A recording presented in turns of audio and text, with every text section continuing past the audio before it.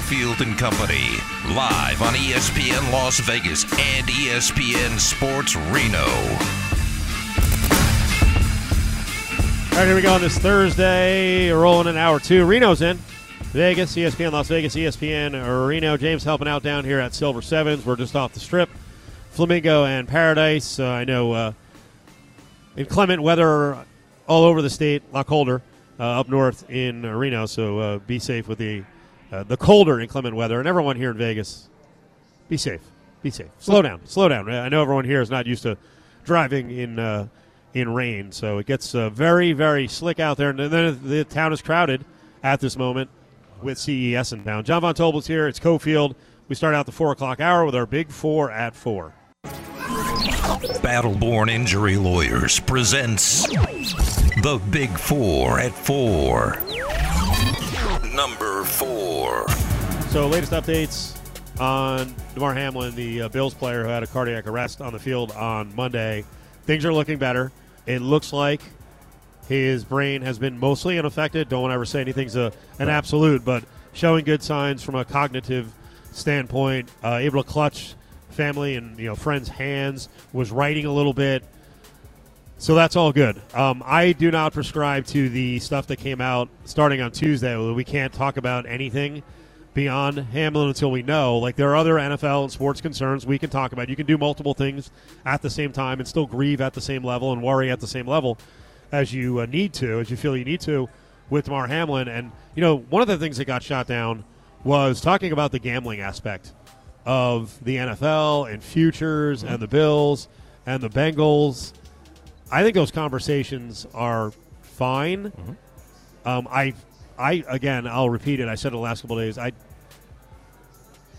I thought some people just kind of just shutting down and saying out of respect for, you can still do other things. And I even saw on your channel, VSiN, some folks were saying, hey, we're not going to talk gambling today. Like, why not? Now there's the extreme, which we knew we'd eventually get to. Correct. Which is people, I believe, would falsely show respect for this young man and not say what they really felt. But when they got a chance to say it, they were going to flip out. And there's some stuff in town with contesting. There's obviously the game itself and refunds and what the hell was going to happen with that. And you're noticing, because you're really in this realm. John works for VSiN. You're really in the gambling realm. You're noticing some, real grossness, especially in social media. Well, and in full disclosure, I'm also a paid employee for Superbook Sports. I host a podcast for them too, so I work for an entity like that. And yeah, it's different. It's all from different angles, right? It's the people complaining about the house rules of books that they don't like it. I haven't checked today, Steve, but over at Circus Sports, for example, I have a teaser that is tied to the Cincinnati Bengals. They have a house rule that says the game has to be played within 8 days. Okay, well, it's still within 8 days. I haven't got my money back. It's still in hold. That's fine. I understand what the house rules are. Again, I haven't checked today, so maybe it's in there. But regardless, that's part of it. For those who get their money refunded, that's part of your house rules. The contests, Circus Sports contest, I believe it's a half point for games like this in instances in which it falls under. Superbooks, their contest, it's 0 points. Either way, the rules. But the people that are complaining about this and going after sports books like they're making this up on the fly is ridiculous. But here's the other part about it that I don't like. So we get the news today that the Buffalo Bills had a Zoom meeting with the father, right? And the fact that they are now today really galvanized by the fact that he is showing signs of recovery, right? And you really like to hear all of this positive. Now I'm starting to see, and these are the things I don't like, Bills alternate spread this weekend. Come on. Those kind of things are kind of gross. Stop doing that, okay? And it reminds me of, I don't know if you remember this, but a few years back, because I'm big on the NBA and started doing the gambling stuff with the NBA, China Thomas, who is Isaiah Thomas' sister, ended up unfortunately dying in a single-car accident right before the postseason. It was a day before. And I had people asking me, does this galvanize the cell? Who cares? But for people to start coming out and being like, all right, let's bet Bills, alternate spreads, I think it's gross. I think it's really a misuse of what this whole entire thing has been and what it means. And those are the things that I think you should be upset about. Number 3. So we were just talking a little more about what's going on Fox with Skip Bayless and Shannon Sharpe. And we stayed away from it for the most part until the very end of the Tuesday show because I don't want to really shine a light on what Skip does. But it was so riveting on Wednesday when Shannon finally came back and then they had that argument. And I threw out the theory yesterday that, I mean, I can't guarantee this, and I'll check through back channels eventually, but I almost feel like Skip and FS1 are in a work that Shannon doesn't know about, and it's led to immense popularity with the show. And don't look at ratings, right? Because people are like, that's why I stopped watching the show. Okay, you stopped watching the show. Did you watch the videos the last couple days? Correct. That's more important now. The TikToks. So you gave in. Yep. You're watching them. That's all they want. Our eyes. But I know you sent over a message, and I like the way you said this. You're like, you and Adam Hill missed something when you talked about this. What did we miss? First off, can I say, Radio 101, it was brilliant. I was watching the kids that day because Isabel was out, so I was at home listening, and you teased it. I listened to the whole show. I was waiting the entire time, and then, of course, I'm like, oh, it's in grab bag. Of course it is. And you spent like 2 minutes on it, and I was like, okay, like this is ridiculous. Oh, absolutely ridiculous. So what I thought was missed, because you guys brought up the fact that everybody wasn't understanding his tweet, right, which at the end of the tweet he says, all of this seems so insignificant now. I think the point of what happened with Skip Bayless on Monday night when he tweeted that out is, and it ties into what I talked about with Xavier, which is at what point in Skip's career has he treated athletes or spoken about athletes like they are fellow human beings? At what point? Ever. Right? That has never happened before in Skip's career.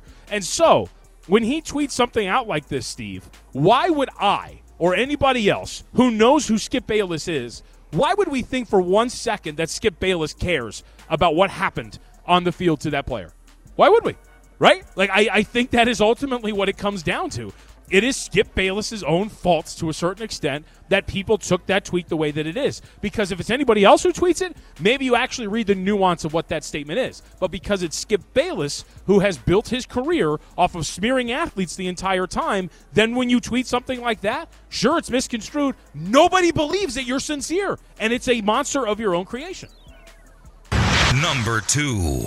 In response to that, I guess I try to look at everyone, even if I don't like them and I know their track record, with some objectivity. And I don't always do it initially, but I try to think about it. So I get it. You're right. People are going to rush to judgment. And then if they did process the irrelevant part at the end, which I thought was the most important part of the tweet, like you said, hey, based on his behavior in the past, why would you believe that part of it? You mentioned something really good last hour that I hadn't thought about, and that is Shannon getting more and more irked with Skip, because Skip's bit has always been built around disrespecting athletes, and as a fellow athlete, that wears on you, and it starts to break you. Yeah. But as I mentioned yesterday, and Shannon can move on and do a good show on his own, but I think he needs to stick it out. I think this can be a great show, and I like Shannon's genuine anger. There are times, though, on these shows where you have to keep your cool, and you and I both know this. Adam Hill knows this. Adam Candy knows this. Willie knows this. Past people on the show. One of my favorites ever is Ryan McKinnell, right? And sometimes losing on a show is you flipping out and snapping. Right. Like I've done before. You've had it happen. I've had it happen. McKinnell could do it to me. Adam Hill could do it to McKinnell. And you watch back, sometimes you're like, man, he got you. He got you. And, I understand Shannon is defending a lot of important things right now, but some of these blow-ups, they kind of are losses, and it does make for awesome TV. And, again, I'll point out something I mentioned prior, but for the audience who wasn't listening, for the TV audience, and again, we shouldn't appeal to the lowest common denominator, but there are really smart people. Like, it's not just people who are kind of vapid and dense. There are really smart people who are watching Skip and Shannon, and they're like, I hope Shannon punches him in the face. Right. So it meets our primal urges. Like, when you get in an argument sometimes or you're disrespected, you want to see someone on TV go Jerry Springer. Yeah. Jerry Springer show. Jerry didn't do that. Or who is the tennis player with Jim Rome? Well, it was Jim Everett, not Chris Everett. Right, yeah. Don't do that. Number 2. Don't you do that. Local fans who are not Wolfpack fans, some of you, and I try to tell everyone, just because Steve Alford got off to a shaky start with the Pack at Nevada and had some tumult and lost a bunch of guys this last year, he wasn't dead in the water. They won again last night. Yep. They beat a reeling Colorado State team, but who cares where Colorado State is right now? They beat them. They did what they're supposed to do. They're 3-0 in conference, 13-3 overall. They got a nice mix of players. They're not deep, but they're playing good basketball. And maybe the fans come back soon and you start getting big crowds. They're a player in this conference. Oh, and don't sleep on the victories that they have either outside of that. You can talk about a reeling Colorado State team. They beat Boise State. Sam Houston State's a relatively good program, a top 80 program by Ken Palm ratings, right? Tulane's a top 100 program. They went to overtime with Kansas State.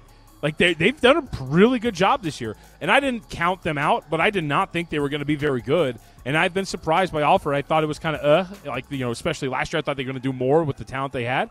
He's still a pretty dang good coach, man. He gets a lot out of these guys. Number 1. I'm going to ask you a general question for situations like this. While we should all take the high road, it doesn't happen.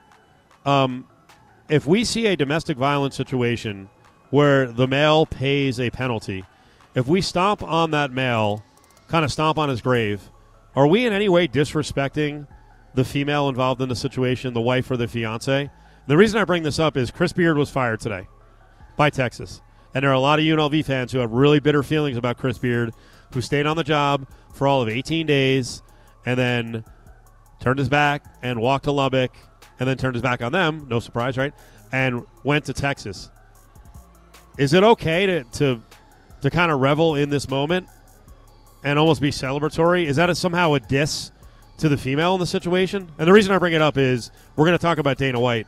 Ariel Helwani really went off yesterday. He's had a long-time war with Dana White, and he took some blows at Dana. And some people came back with, like, oh, you made this all about yourself, and you don't even care about Ann White. Like, that's not what I saw. I saw someone who has been, beaten up and burned and in his mind chastised by someone and lectured about being a good person and not being a scumbag, and was like, hey, now it's my time. So as somebody who actually listened to Ariel Helwani earlier today, before I came in, and he was on with Levitard, part of me did think that he was kind of making it about himself. But then when you understand the past that was there with Dana White, you understand it to a certain extent. And this message was still pretty clear from Helwani that this was gross. And I thought he handled it really well. I don't know if you saw what he did on his show, the MMA Hour, but where he took his shots at Dana, went to break, immediately throws up the domestic violence hotline, text messages, things like that. Oh, I didn't see that. That's funny. I didn't see that part of the video. All I saw was the clip of him getting after DW, and then people saying, like, oh, he made it about himself, didn't care about the wife. No, it's the second it goes to black. Weird how social media will do that sometimes. Right. If you actually watch the full clip, right, when it goes to black, it throws up immediately the domestic violence hotline and contacts for anybody who has experienced it, so you can give help. So I think he did a pretty good job with it ultimately. But I can also understand the point of, if you're the victim of said domestic violence, people reveling in it makes you relive it to a certain extent. Okay. Right? Because you're having to hear about it over and over again. And in the case of Chris Beard, I mean, disloyalty or lack of loyalty and character issues doesn't always mean that this is eventually going to happen. No. That, you're an alleged, I'll say alleged because we still don't know exactly what happened, but Texas has seen enough. So if you didn't see it, Chris Beard fired by Texas today, and he'll be back. He'll be back eventually. You said 2 years. I say a year. You think he has a job next year? If there's no charges, what's stopping any school from doing it? Big 4-4 is brought to you by our friends at Battleborn Injury Lawyers, office in Reno, office here in Las Vegas. You can call from anywhere in the state of Nevada, 766-1400. It's Cofield and Company on ESPN Las Vegas and ESPN Sports Reno. Crazy times in sports. Man, I am so tired of talking about domestic violence incidents in sports, but it keeps happening. But that's real life, right? It's been happening forever. Dudes beat on their wives and girlfriends and fiancés, and there's a group of you guys out there going back to whatever case. I could go back to 30 years ago, 25 years ago, starting sports radio, and it was the same thing in these forums. There are too many people out there who want to defend guys who do this and enable them. And in the case of Texas and Chris Beard, the former UNLV coach, all of 18 days, he was running the Rebels, kind of. He's gone. I mean, you're talking about a top 10 coach in the country making $5 million plus at a school that I think will forgive a lot. Like, Texas is one of those win-at-all-cost cultures, and even Texas couldn't stomach it. They're, when the more they looked into this, the more information they got. And there's a legal part of it, too. So he was fired for cause or with cause. But even Texas, like, we can't deal with this. Chris Beard has bosses. The Dana White case, and Dana is a local, a well-known Las Vegan, was here as a high school student after moving cross-country from Boston. He's a Vegas guy. This case is really interesting because what we saw on video is, I think, only part of the story, and that's why we didn't come on Tuesday. Adam Hill, who knows Dana White very well, a lot better than I do, and has covered him forever, and I covered the guy for a long time too. We didn't come on and go judge, jury, executioner. What I saw was disturbing. I'm going to say it. I don't need to, right? There is no excuse for hitting women. That's the last time I'm going to say it because I feel like people say it because they think they have to say it. I don't believe I have to say it. Right. I'm stating the friggin' obvious. So if you want to lay blame at one person's feet or the other, stop. Okay, stop. But now what we're seeing here is, first of all, a two-day delay in anyone reacting to it in the media. Boy, a lot of the folks at ESPN, especially the females, and I hope more of them speak up, felt really strongly about Deshaun Watson. And that's a proud moment in media and journalism that even with a partnership the size of the NFL that they have with ESPN, people still spoke up. And it's been pretty quiet. Boy, today was weird, man. Today was weird. I don't know if you have experience with acquaintances, people you thought were friends, and those people getting in trouble for domestic violence. I'll tell a couple stories here in a couple minutes. Mm-hmm. But Stephen A. going on and saying what he said this morning was just weird. And again, you don't have to annihilate him without all the facts, but you also don't have to protect and back him without all the facts. Let's start off with Molly Qerim, though. This is a major issue. This is a female on the show who, by the way, almost never gets to speak, and oftentimes when she does, she's shouted down or dismissed, like get out of the way, which I think is very telling. But as I see often in cases like this, I think behind the scenes are like, hey, we need a woman to speak. It's like, right. I'd be like, oh, now you need me to speak. So then Molly gets the floor, and this is what she says. I just want to say a couple of things. They talked about being drinking heavily. Yeah. When you're under the influence, not shining moments, often people don't make their best decisions. So in that sense, it's a cautionary tale. Yep. And in terms of it being an isolated incident, I've known Dana since I was 22. I have the utmost respect for him. Yes. And I don't judge people by their worst moment. I agree with you on that punishment part. And the other piece that I just want to say, as a woman, it was also his wife's hands on him. So no one should be putting their hands on anyone. Oh, boy. Yeah. Okay.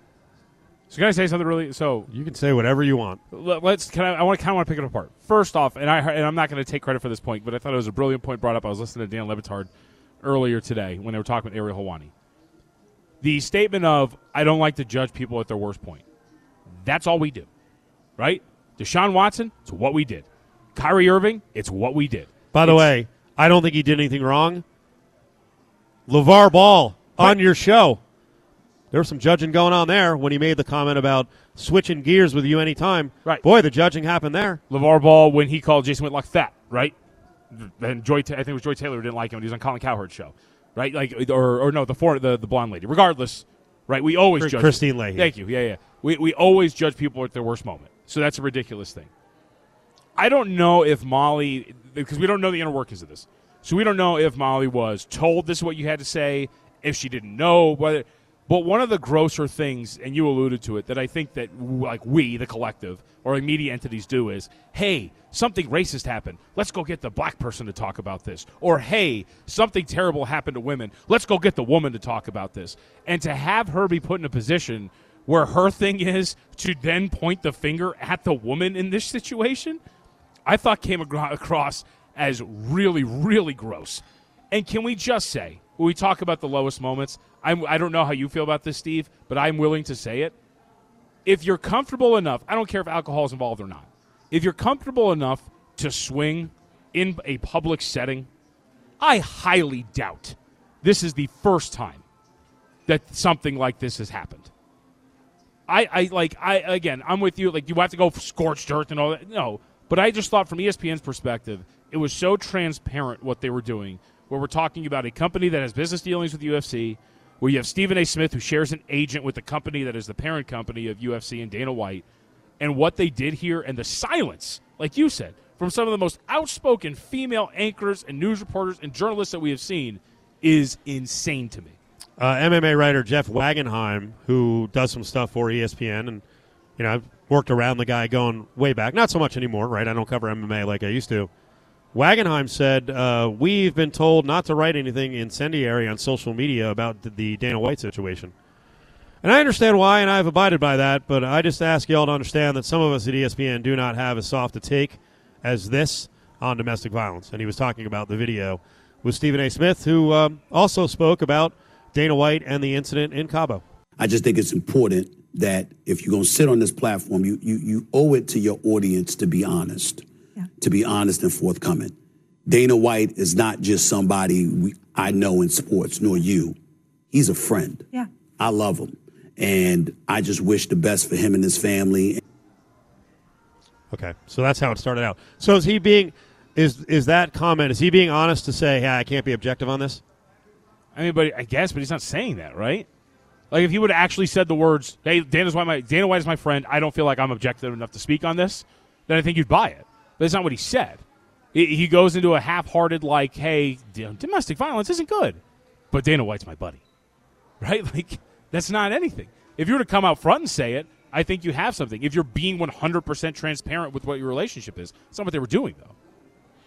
More Stephen A.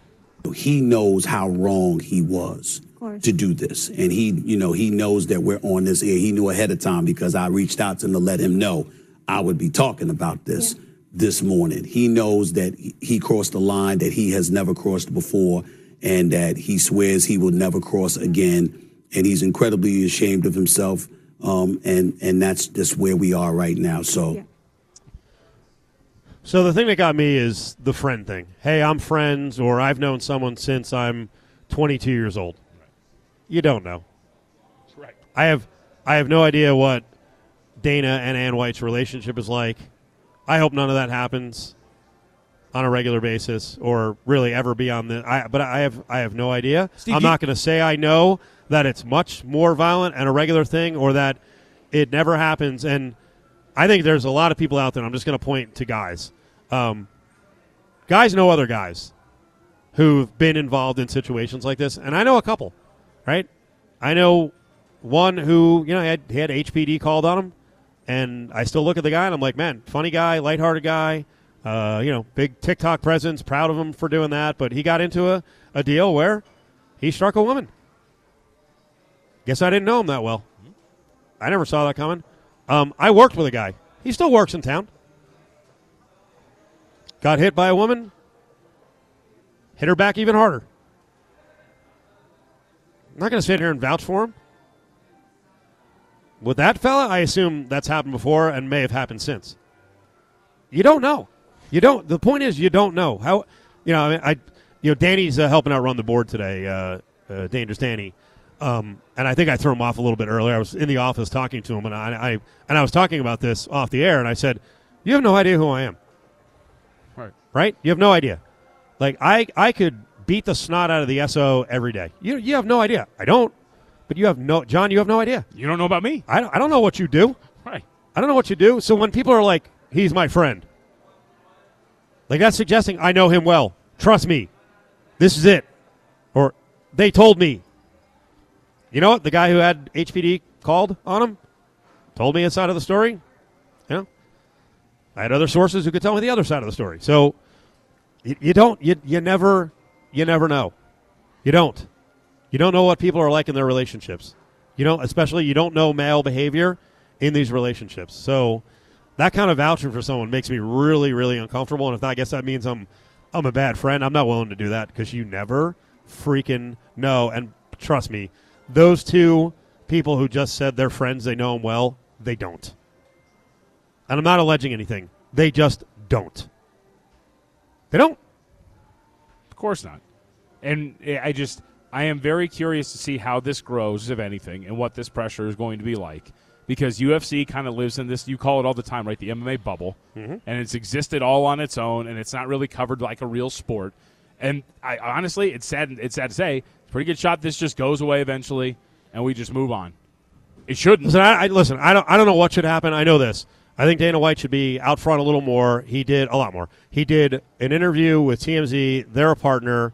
Some of the stuff I liked what he said, trying to be accountable. But I think there has to be a lot more done here. I don't know if there needs to be a suspension, but I would love to see a lot more charitable work. I'd like to see some functions. I love Safe Nest locally in town. That's the secret residences for battered women. I would love to see a massive effort put towards that. But I think there's a lot more that can be done than just these comments and one comment to TMZ. It's Cofield and Company, live on ESPN Las Vegas and ESPN Sports Reno. We're going to check in with one Adam Hill from the Las Vegas Review-Journal in a little bit. Talk to him about the latest with Dana White and UFC and the incident in Cabo between Dana and his wife, Ann. Also big news on the XFL front. They do have a home stadium. Schedule is out, so we'll get into that with Adam in about 25 minutes. Brad Powers up on the national title game and some betting interest around the National Football League and also kind of looking ahead at the offseason in college football. So, man, the Raiders stuff has gotten kind of buried this week with all the other stuff in sports. And it was a big deal the other day for Davante Adams to speak. And at least at this moment, pledge loyalty to the Raiders. Right. Which he could do anything, right? I mean, it's all contingent on who the next quarterback is because it's not going to be Derek Carr. But I was really surprised by how many people were surprised by Adams saying it.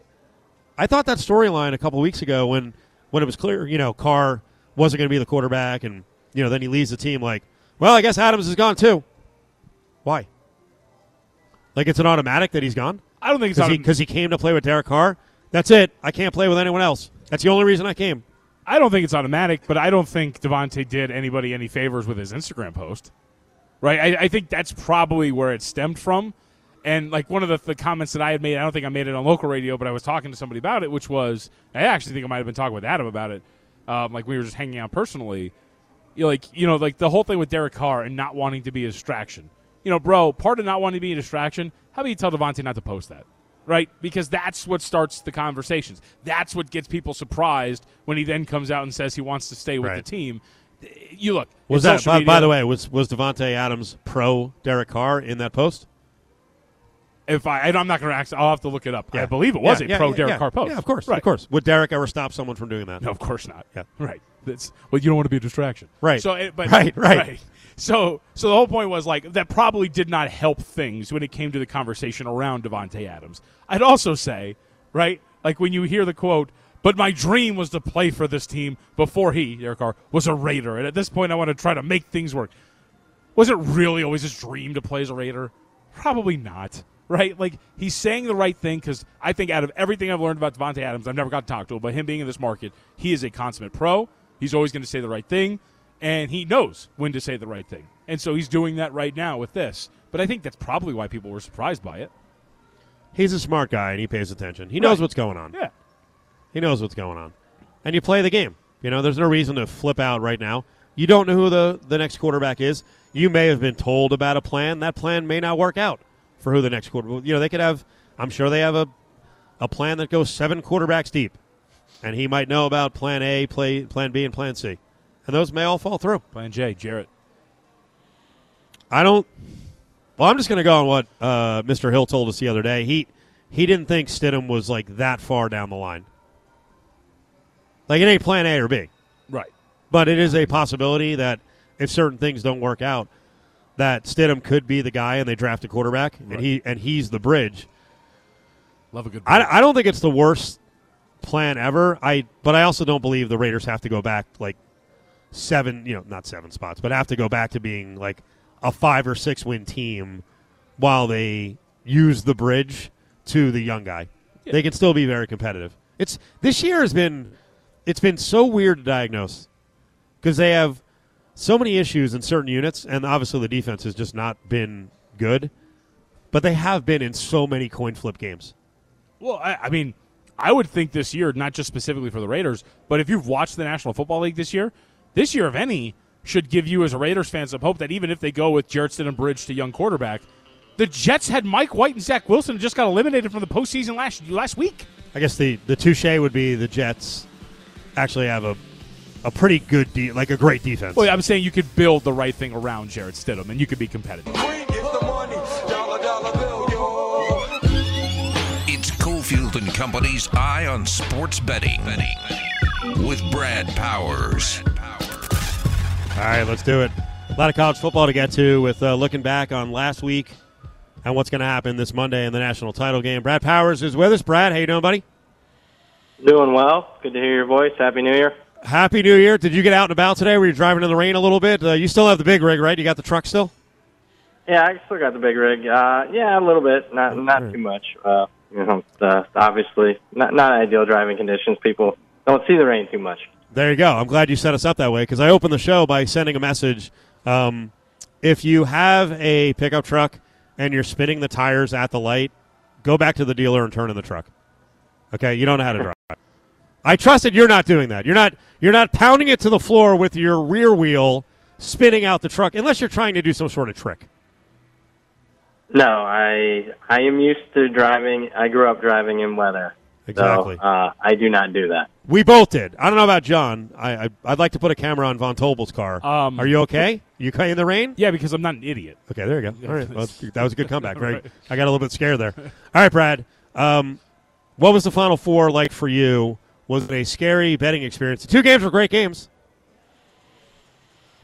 Yeah, I mean, I was in Ohio, Toledo, Ohio area, so that's ground zero for Michigan and Ohio State. So it was quiet as far as the finals for those people, which, made me happy on a personal level.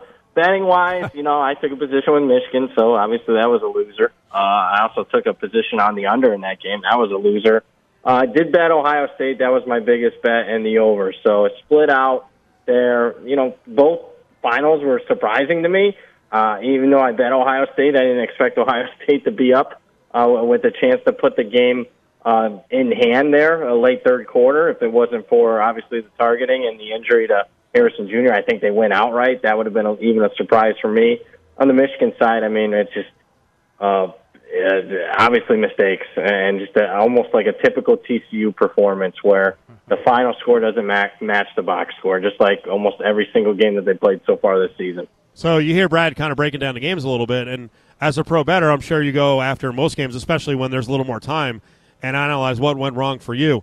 When you look at Michigan, what did you misjudge? Was it the current personnel? Was it an approach by Harbaugh? Was it McCarthy to a certain extent? Like, what did you come out of the game with where you were like, man, this is why I missed on this one?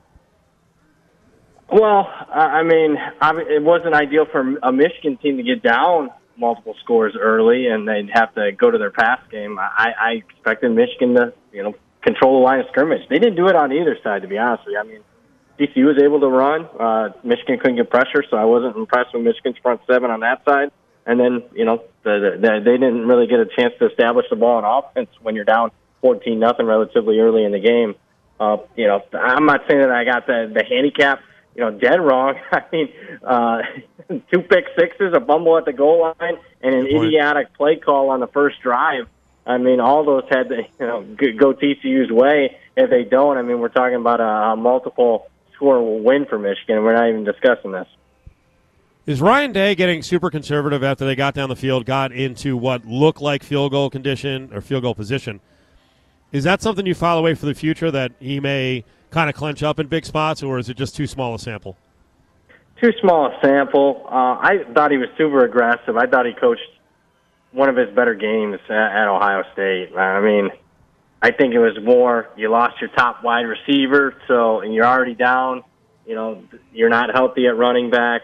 There's a little bit of chaos there with how the game goes on. I mean, anybody is going to feel a little bit of pressure in that type of situation. But, no, I didn't come away from that game, questioning Ryan Day. If anything, I upgraded Ryan Day. He needed to show something in that game. I thought he did.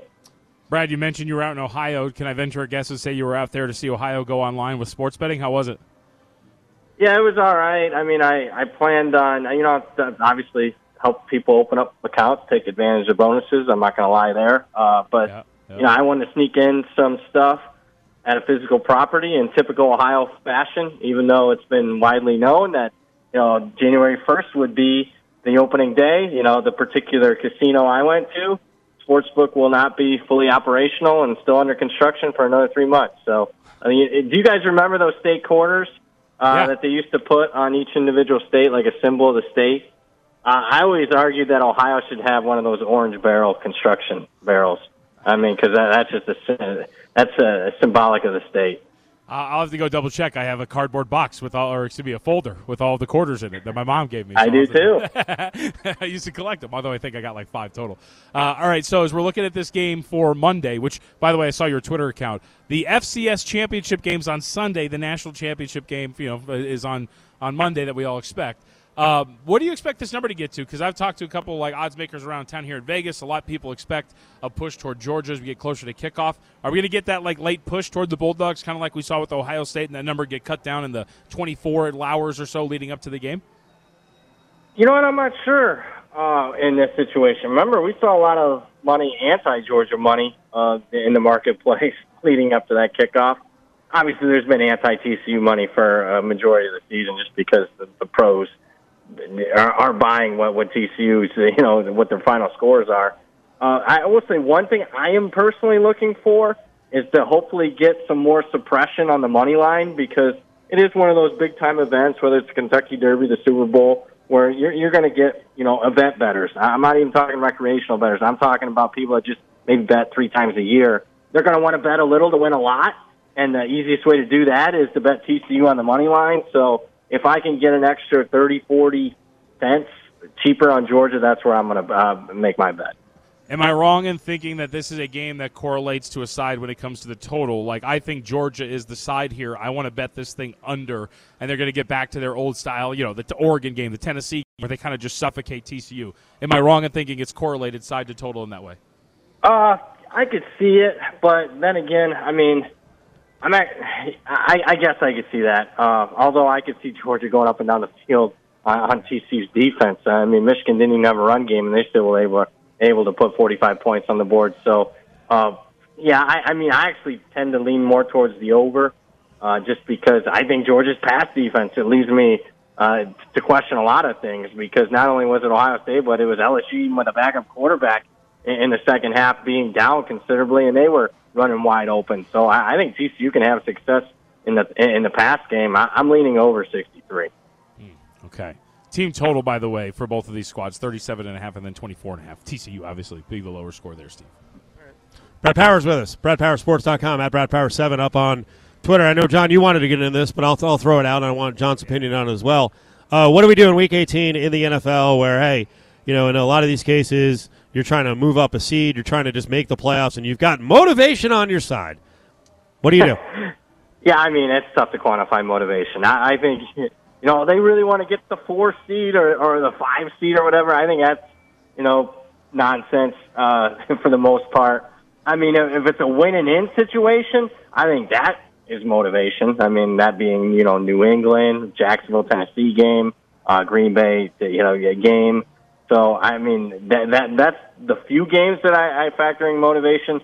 Everything else, I mean, is conjecture as far as I'm concerned. I mean, unless you got inside scoop of how long the starters are going to be playing, or if they're going to get yanked after, a quarter or two, then obviously you bet that if you have some information there. Other than that, I keep it pretty conservative when it comes to Week 18. So, Brad, what I can't wait for, and a lot of people are upset about Sunday night, right, because it's Green Bay and Detroit. And if the Seahawks win, then the Lions have nothing to play for.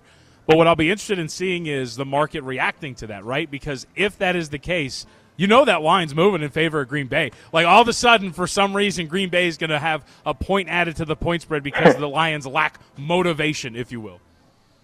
Yeah, I don't buy into that. I actually expect Detroit to play hard regardless. I mean, that's just who they are under Dan Campbell. So, even if they're eliminated, I expect them to give an all-out effort. Now, with that being said, I think Green Bay's aside. Green Bay's used to be playing in these pressure situations. Obviously, significant edge at quarterback, and Green Bay's playing their best football this season. Brad, you were awesome. If you go out driving again, stay safe. There's a lot of lunatics out there. We appreciate the time, and I hope you win big money on the title game. Hey, appreciate you guys. Thanks for having me this year. At Brad Power 7. We're not done with him. I think he just said goodbye. All right, get him on the phone. He's on next week. BradPowerSports.com. Oh, yeah. Can I run something by you? Because I saw No. Do you watch the Colts games? Do you watch and now root for a loss? Oh, yes.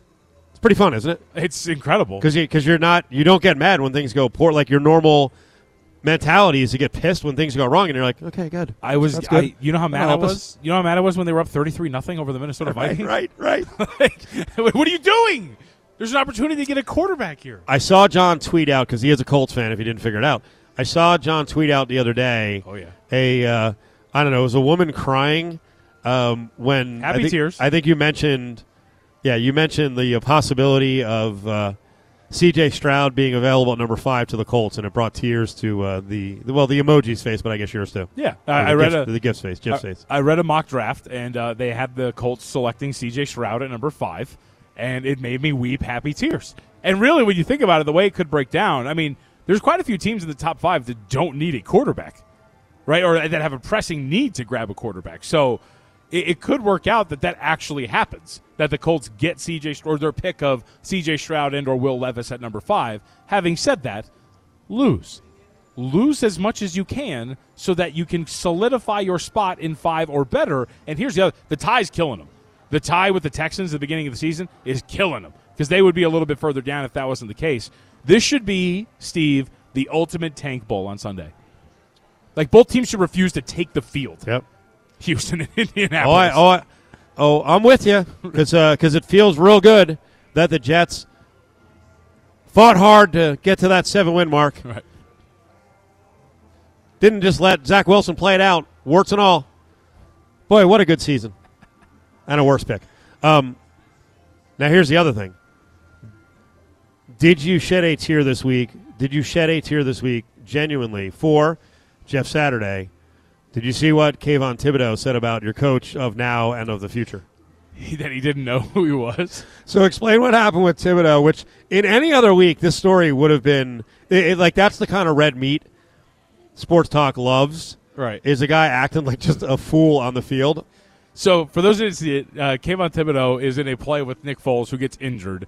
I don't think he notices that Nick Foles is writhing in pain with an injury right next to him, and he's celebrating by doing a snow angel next to him. So you get this great image of Nick Foles grabbing his ribs and his chest and just telling people, I'm hurt, oh my God, I'm hurt, and Kayvon Thibodeau doing the snow angel right next to his twitching body. So Jeff Saturday didn't like it, and those comments were brought to Kayvon Thibodeau, who responded with, I don't even know who he is.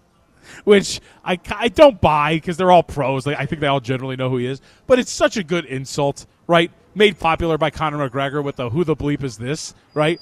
It's a really good insult to kind of throw. I don't even know who that guy is. I'm thrown on this one, on the does Thibodeau actually know who Jeff Saturday is? Because from what I hear talking to people who were close to him, maybe some people who coached him, really smart kid, but was also described as kind of a different sort of dude. So what does that mean? Like, I don't even know that you have to be dumb not to know who the coach of the other team is. Or that Jeff Saturday was the starting center on the Colts for 14 years and played with Peyton Manning. Like, you might just not follow sports and you just don't know older people. I think there are a good number not a good number. I bet you there are a handful of players on each team that couldn't tell you the name of the opposing head coach. I think there's a lot of players on each team that would like to pretend that they don't know because it makes them feel cool. I'm like, I don't only care about what I'm doing. He was one of the biggest stories after he got hired. Yeah, that guy doesn't like you. I don't know who he is, so it doesn't matter to me. Don't care.